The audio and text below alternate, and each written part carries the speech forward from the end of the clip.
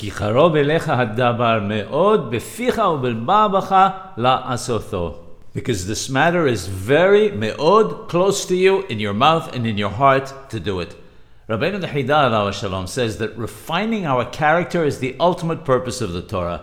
If, heaven forbid, a person doesn't toil to improve his character, he will fall into the trap of the sitra hara, the impure side.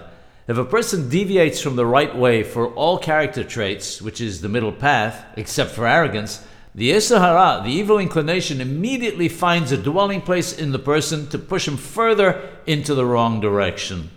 The reason why the word me'od, very, is used can be explained from the use of the word me'odecha in the Shema. One explanation there is that the word means middah, which is the same word as character trait.